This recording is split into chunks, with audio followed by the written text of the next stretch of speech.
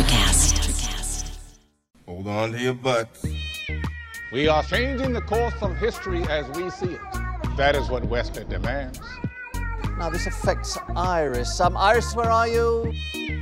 What you feel only matters to you. I do not entertain hypotheticals. The world as it is vexing enough. Iris, I have a tip for you. Don't take drugs! Or Whatever Movies with Wesley and Iris.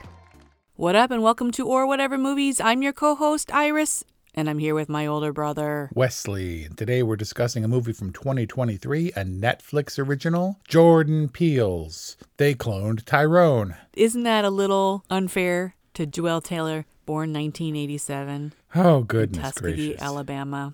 I mean, it's impossible, I think, for him not to have seen Jordan Peele. I mean, look, I do believe that Jordan Peele's success with, I guess what is being called, this one is kind of embracing the blaxploitation moniker. But I think that with a primarily black cast and this sort of sci-fi light horror subject matter, I think Jordan Peele's certainly an influence. Oh, for sure. I mean, he's an influence on a generation of genre filmmakers. Get Out was scary. It was. And why was it scary? Aside from the fact that the characters in that case, being black, were being controlled by the white characters, there was ominous choral music and sci-fi elements, and the sci-fi apparatus being entirely controlled by the white people. Well, one, Catherine Keener's terrifying when she wants to be. And two, Daniel Kaluuya's face. I mean, he just had all the fear in his face. Wasn't he nominated for that role? Well, he won for Judas and the Black Messiah a little bit later. Kind of an impeccable American accent. And boy, in this case, it took me 10, 15 minutes to figure out who John Boyega was. I was like, I know that dude. I definitely know that dude. But his accent was so clean and he was so perfect in this role with his facial hair and his funny hair that he was miles away from how I'm accustomed to seeing John Boyega in movies. How are you accustomed to seeing him? As Finn, the intrepid Han Solo component in the Star Wars movies. It's so funny. You're not even a huge Star Wars fan, and yet you're a bigger Star Wars fan than I am. You didn't make the association. It was hard for me not to once I finally got it. But this is actually his second sci-fi spectacle extravaganza. Prior to Star Wars, probably contributed to his being cast in Star Wars. Did you see Attack the Block? It's an alien, bruv. Believe it. Yeah. They're all Cockney and stuff. Yes. But man, he just kind of inhabited this role. And I was really happy to see that because he plays menacing. Yeah. Tyrone, right? No. Tyrone doesn't introduce until the end. I'm like, when's Tyrone going to show up? Yeah. Didn't know. Or is Tyrone just a generic, black person? You said it, not me. But it is a stereotypical thing. And so when we got all the way to the end, I started to think, are they just referring to Tyrones as black people? Like, is it just they cloned only black people? And then thankfully, Tyrone showed up. That's right. In a new embodiment of John Boyega. So was it horror or was it sci-fi? I'd say it's probably sci-fi comedy. And let me tell you, Kelly Ray squirmed almost the entire time. With stress and anxiety? So we watched this, and then they mentioned a couple of movies that Kelly Ray has on her list to see. One of them being Sophie's Choice. So after this movie, we watched Sophie's Choice, and Kelly Ray was more uncomfortable during They Cloned Tyrone than she was during Sophie's Choice. That's saying something. Yeah. Mostly because they would not stop saying the N-word. Well, any worse than like Jamie Foxx in Django Unchained? Which Kelly Ray does not like. I guess it was to be expected, and so it didn't feel too uncomfortable. It was fine to me, but I was aware of it. I do not believe that Netflix was going for a wide audience, or the filmmakers were going for a wide audience. This was gritty and N-wordy and hard, and it was sort of alienating because before there weren't aliens. It was sci-fi, but there were no aliens. No, but when this didn't go into Up territory. Up? Look up. Don't look up? I mean, technically there were aliens in Up. No, that was WALL-E. There were no aliens in Up. Wait, that Don't Look Up. That's the Leonardo DiCaprio movie. Wait, what are we talking about then? We're talking about Jordan Peele's Alien movie. Oh, Nope? That's what I'm looking for. First time Nope has ever been confused with Disney Pixar's Up. Or Don't Look Up, the Leonardo DiCaprio film. Oh, man.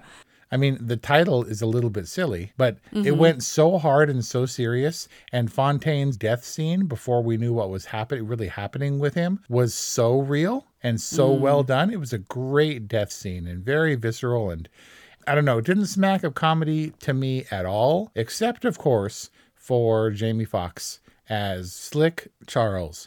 And I gotta say, we've watched a lot of Jamie Foxx movies. I know that he is an Academy Award-winning actor. We know he can act. Collateral is a favorite of mine. I felt he was wildly out of place in this movie. Now, was he wildly out of place in a 70s blaxploitation film as a pimp? Probably not, but it rang false and hollow the entire time. And I get it. This is Jamie Foxx's thing. He did a lot of riffing. He did a lot of improvising, and it's all great. But the mannerisms, the voice, it just seemed straight out of In Living Color to me. And it felt like a cartoon and felt wrong. Yeah, he's an Academy Award-winning actor for, it was Ray, right? Yeah, because he's such a gifted mimic. But he also played Shaniqua. Do you not remember Shaniqua? Of course I do. In Living Color, I don't know has any place in this.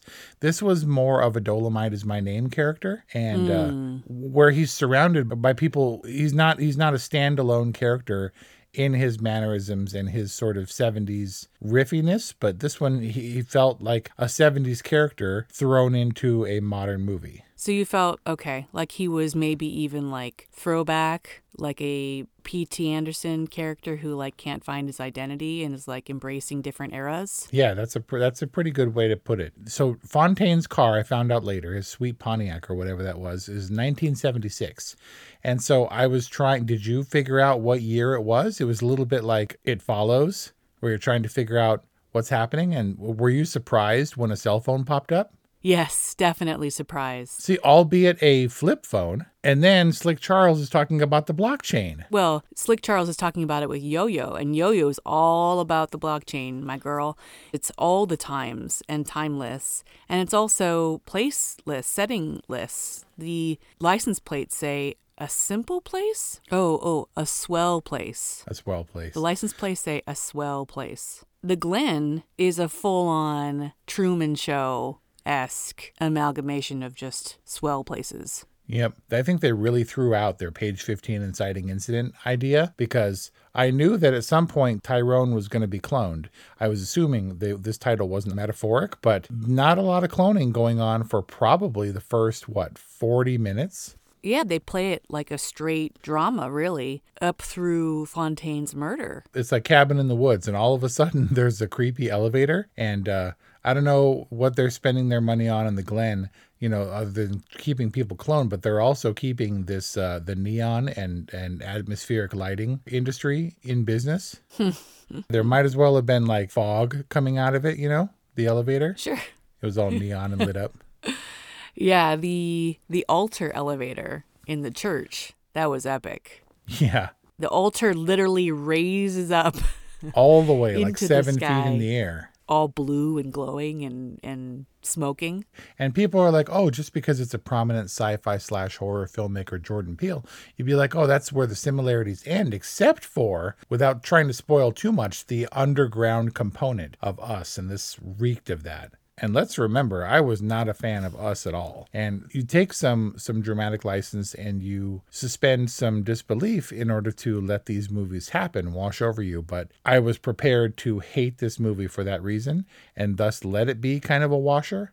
Did this transcend your distaste and hate for Us? What, are we jumping ahead? Well, I can talk about what I loved about They Cloned Tyrone. What did you love about They Cloned Tyrone?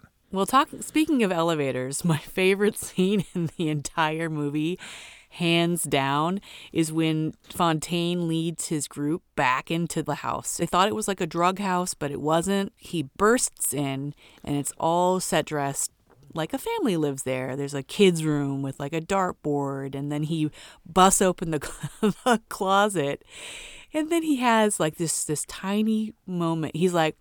The Big Moss character, played by Eric Robinson Jr., steals the scene when he's like, "What up, big dog?" And Fontaine's like, "There was an elevator with a thing in the basement." And then Big Moss just takes a moment and collects himself. He's like, dude, when I get all mixed up, I drink some water and I be good. And he's so sincere and sweet and caring for his friend who's having a moment of vulnerability, and Fontaine cannot take it. He cannot take it. And Big Moss is like breaking into this place. He's huge and menacing, and he's like, we're like 80% water. He's all trying to bring science into it. Oh, it's the best, most endearing character, played brilliantly by Eric B. Robinson Jr. I could go on about the things I loved. I mean, that one performance I felt like was really worth highlighting. I loved the sleuthing and the mystery element of it. Yo-Yo was interesting, and I think her paradoxes worked. Right? She has this innocent bedroom, and she loves Nancy Drew, and she's got stuffies on her bed, and yet she's, a hooker. And Jamie Foxx, like, so not graciously puts her in her place. He's like, you a hoe. And she gets all pissed. But she's like all sleuthing it out. She's got such a great attitude about it the entire time. Like, I found Yo-Yo to be a really delightfully fun, paradoxical character. Yeah, she was pretty real. And the only time that Kelly Ray really, really laughed was when the scientists were all prodding her and stuff. And then she got up and took off her wig. And Kelly Ray thought it was the funniest thing that the scientists had no idea that it was not her real hair. Because when the wig comes off, you know she's serious, right? Well, she's got the practical braids. Yeah. Like for fighting time. So are you done with the stuff that you loved? Because I need to get to the stuff that I didn't understand. Well, maybe this is segueing perfectly to things that you didn't understand, because it seemed to me, didn't they reset and kind of live the same day, like Groundhog Day style every day? When they messed with Fontaine's mom, I was like, all right, it's on. Like, that's messed up. They couldn't even have a lady in reception in the science lab or whatever through that weird intercom thing from the 70s. It was like a Ferris Bueller level taped audio, and they only had so many phrases. Like, how many times can she still be full from the church thing? From the fish fry? Right? They just needed someone with an intercom on a baby monitor or something who's feeding those lines live if you're going to perpetuate the myth that the mom is in there. I'm not sure, but I mean, he went through the rigmarole and did the thing with his mom where it's like he forgot. Like when he woke up, he remembered everything about, including his death. And he's like, I don't understand why I'm alive. Did you see me? Did you see me get shot? But then another clone of Fontaine was oblivious to the fact that his mom said the same thing. And I thought that was a little bit weird. So I think there are like various levels of consciousness or memory. But he got shot twice. No, he got shot once and woke up and went on as if nothing had happened. So when Slick Charles saw his own clone and went off and started shooting him, I was like, wait, that's like your avatar. That's like a bonus life. You want to keep that around. Are they connected? Well, no, but if he dies, his consciousness wakes up in that clone. Oh, yeah. Bonus. You could do all kinds of crazy stuff with. You can go skydiving, and you could eat durian fruit. If you die or whatever, then you just have a clone. But this is not things that I didn't like about this movie. These are things that I didn't understand. And what I primarily didn't understand, this is like the fourth time I've said primarily. I don't know why. What I didn't understand is the black guys with the afros at goddamn chicken. And that worked on me, by the way, because I really want some goddamn chicken. But why were the white guys, were they white guys that looked like black guys? There were several of them. There were at least 3 of them. There was a liquor store whitish guy with the afro. Right. There was the guy downstairs that Slick Charles shot. Right. The one who's dancing to Michael Jackson and cleaning the science stuff. Yeah. And they were like making fun of how white looking he is. And I said, I don't want to be racist, but is that a black guy? I don't know. And Kelly Ray looks at me and says, I mean, like Adam Duritz is a black guy. What? Much as Adam Duritz is a black guy. Oh, man, that was the best thing. Not a black guy at all. Right. And so we had to look it up because she's like, he's totally a little bit black because he has dreads. I want to talk about this. Because Adam Duritz is Jewish, at least in part. Are Jewish people considered people of color? I mean, we also watched Sophie's Choice, and the Aryans definitely consider Jews people of color. So I was trying to figure out if they were like infiltrators. Was there a reason behind the white-looking dudes that they kept calling out for having white features or whatever in afros as black dudes? Can't explain it, but I think it had something to do with assimilation experiments. I don't think that there was much left to chance because it was very purposeful. There were a lot of allusions to other movies. A Clockwork Orange was referenced several times, and there was definitely elements of that. Some blaxploitation films, there were slogans and phrases on the wall that called back to a drug that was in a blaxploitation film. And the way that Tyrone eventually gets up, gets dressed, and walks out of his house the way he does, that's straight out of Friday. So it's very aware. And I don't think anything was left to chance, which makes me think that these seemingly chance occurrences were deliberate and we just didn't get it. Aware in what sense? Aware in the sense that the filmmakers are winking at us and, like you said, leaving these Easter eggs to find and to enjoy? Or aware in the sense that if you were to build a world, would it be different existing parts of culture that you would kind of mix together to create a kind of pseudo-reality? I think that was sort of the point, in the same way that Cabin in the Woods called together all the different horror movies, of which horror movie fans would get references. Oh, that's like, even if it's not exactly like that, that's basically Pinhead from Hellraiser or whatever, to embody a world that we understand, even if it's not absolutely specific. I think this one was like this in a way, but it's a movie, it's a world that I'm less familiar with, which brings me to my ultimate concern with this movie. The Sneak and Kelly Ray were having a legitimate, albeit highly intoxicated discussion about Beyonce. Because Beyonce was just in LA and they were talking about, two white women, talking about whether or not they had a place at a Beyonce concert. Kelly Ray said something to the effect of, is that experience not for me? Would I be taking up space at a concert that's meant for black people? And I was like, well, black people go to Taylor Swift. And I was attacked and said that's not the same thing at all. So all that to say, was They Cloned Tyrone a movie that wasn't intended for us? Was this someone who grew up with Friday and blaxploitation films and all of these references that understands this movie more than I do? Well, let's define some terms first. Us, meaning there's black people and then not black people. That seems to be the dividing line. Sure, yes. I mean, because we're definitely not white. But we're not black. Right, it's impossible to know if this experience is authentic because I haven't lived it, I can't live it. We grew up in the hood. I think that's fair to say. I mean, we were repping 213. But I would say that you can't understand this experience unless you live it. The only reference I have for that is pop culture and movies. So I don't have a place there. Do I have a place watching this? It's a part of our collective social consciousness. Celia saw Bay, and she said that it was an elevated, enlightened, amazing, inspiring experience. And she said that Taylor Swift was a little bit more, accessible and poppy. But that description to me has nothing to do with the fact that Bay is black and Tay is white. Right, but Celia's black, right?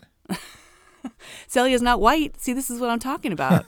Where's the dividing line? Where's the them and the us? And I think you have to kind of define that to be able to talk, intelligently about who something is made for. So blaxploitation, as it was coined by a news guy, I guess, refers specifically to movies featuring all black casts intended for black audiences. The exploitation part of that portmanteau comes from the idea that it perpetuates the stereotypes that they think would appeal to these audiences, where the pimps and the criminals are the good guys. I mean, because these films resonated with audiences and they found a lot of crossover appeal, it wasn't necessarily bad. It was just part of the culture. The idea that people like Fontaine or Slick Charles would be heroes, or Yo-Yo.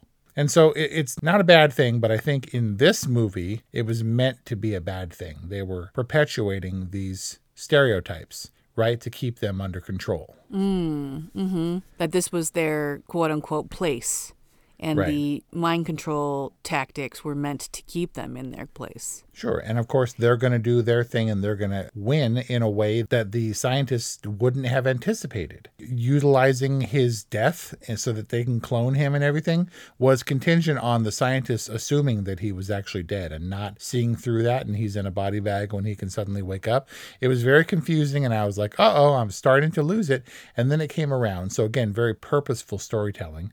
But I think it was a metaphor for the growing up in the hood and the hopelessness of living and growing up poor without the possibility of escape.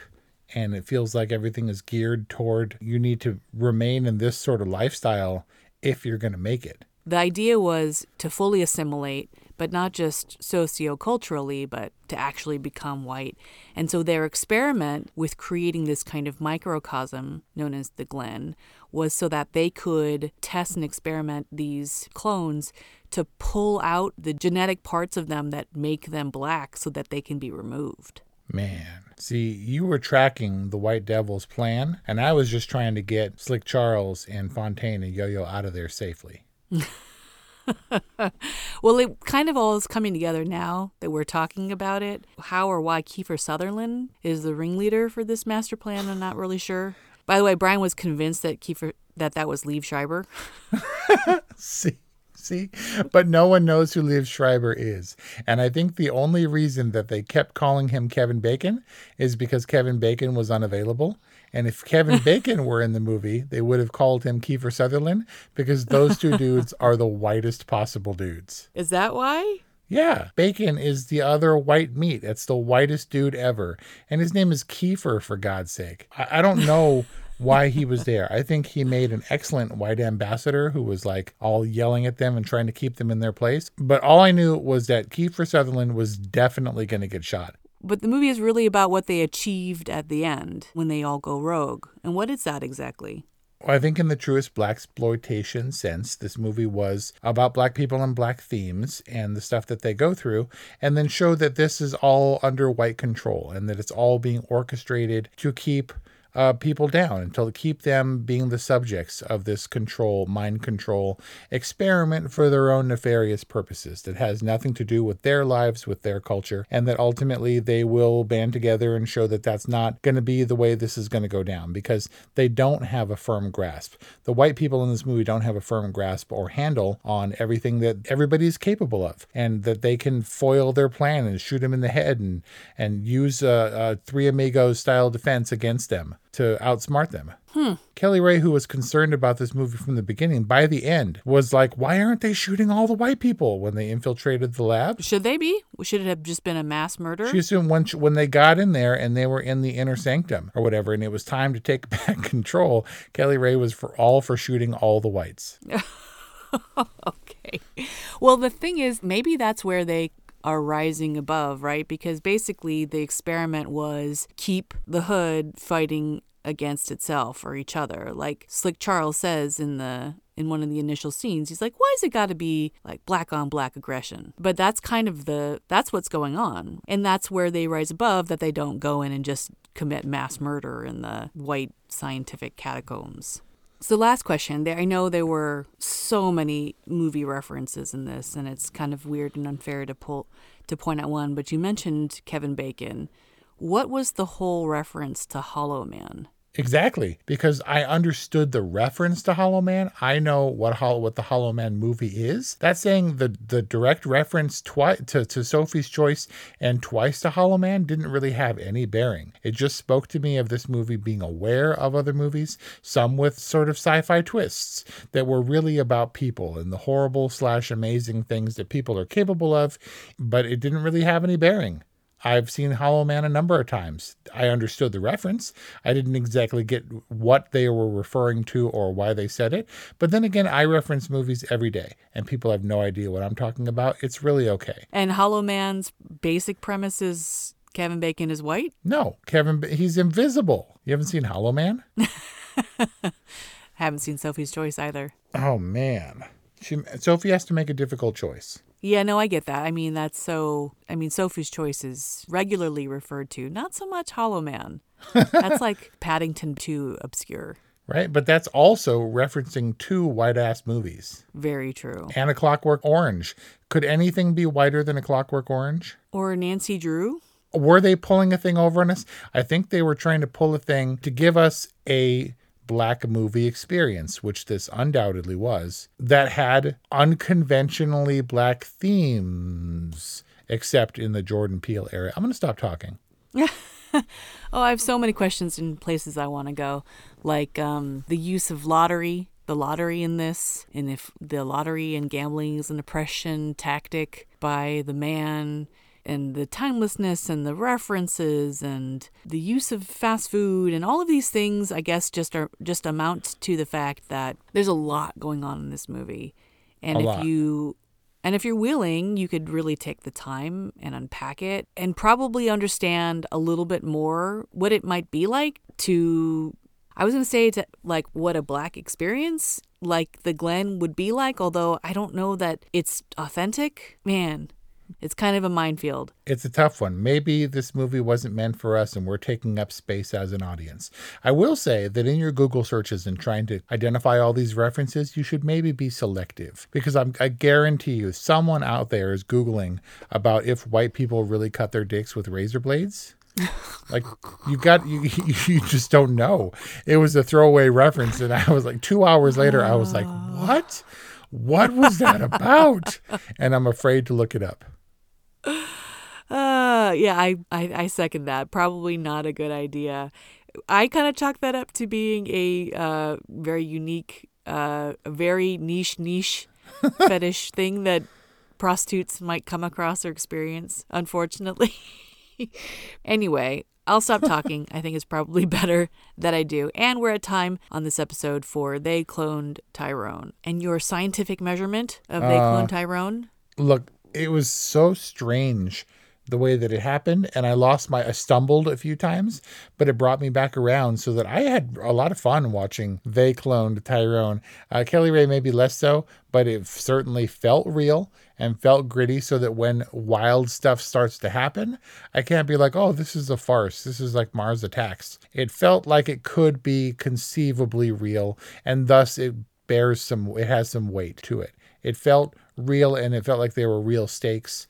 As ridiculous as the premise was, I felt the feels, and I put up with Jamie Foxx, who ironically didn't belong in a movie that he headlines and is definitely built around his appeal. I love that I went into this movie knowing nothing about it but the title, which it wasn't misleading, but which was my only indication that there was something more than we saw on the surface. Get it? Get it? A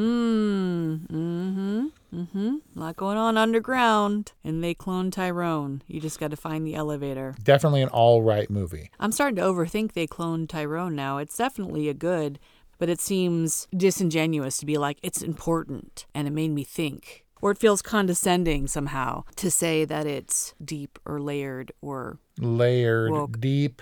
So I'll just say that I give They Cloned Tyrone a good. And that's our discussion on They Cloned Tyrone, a movie from 2023.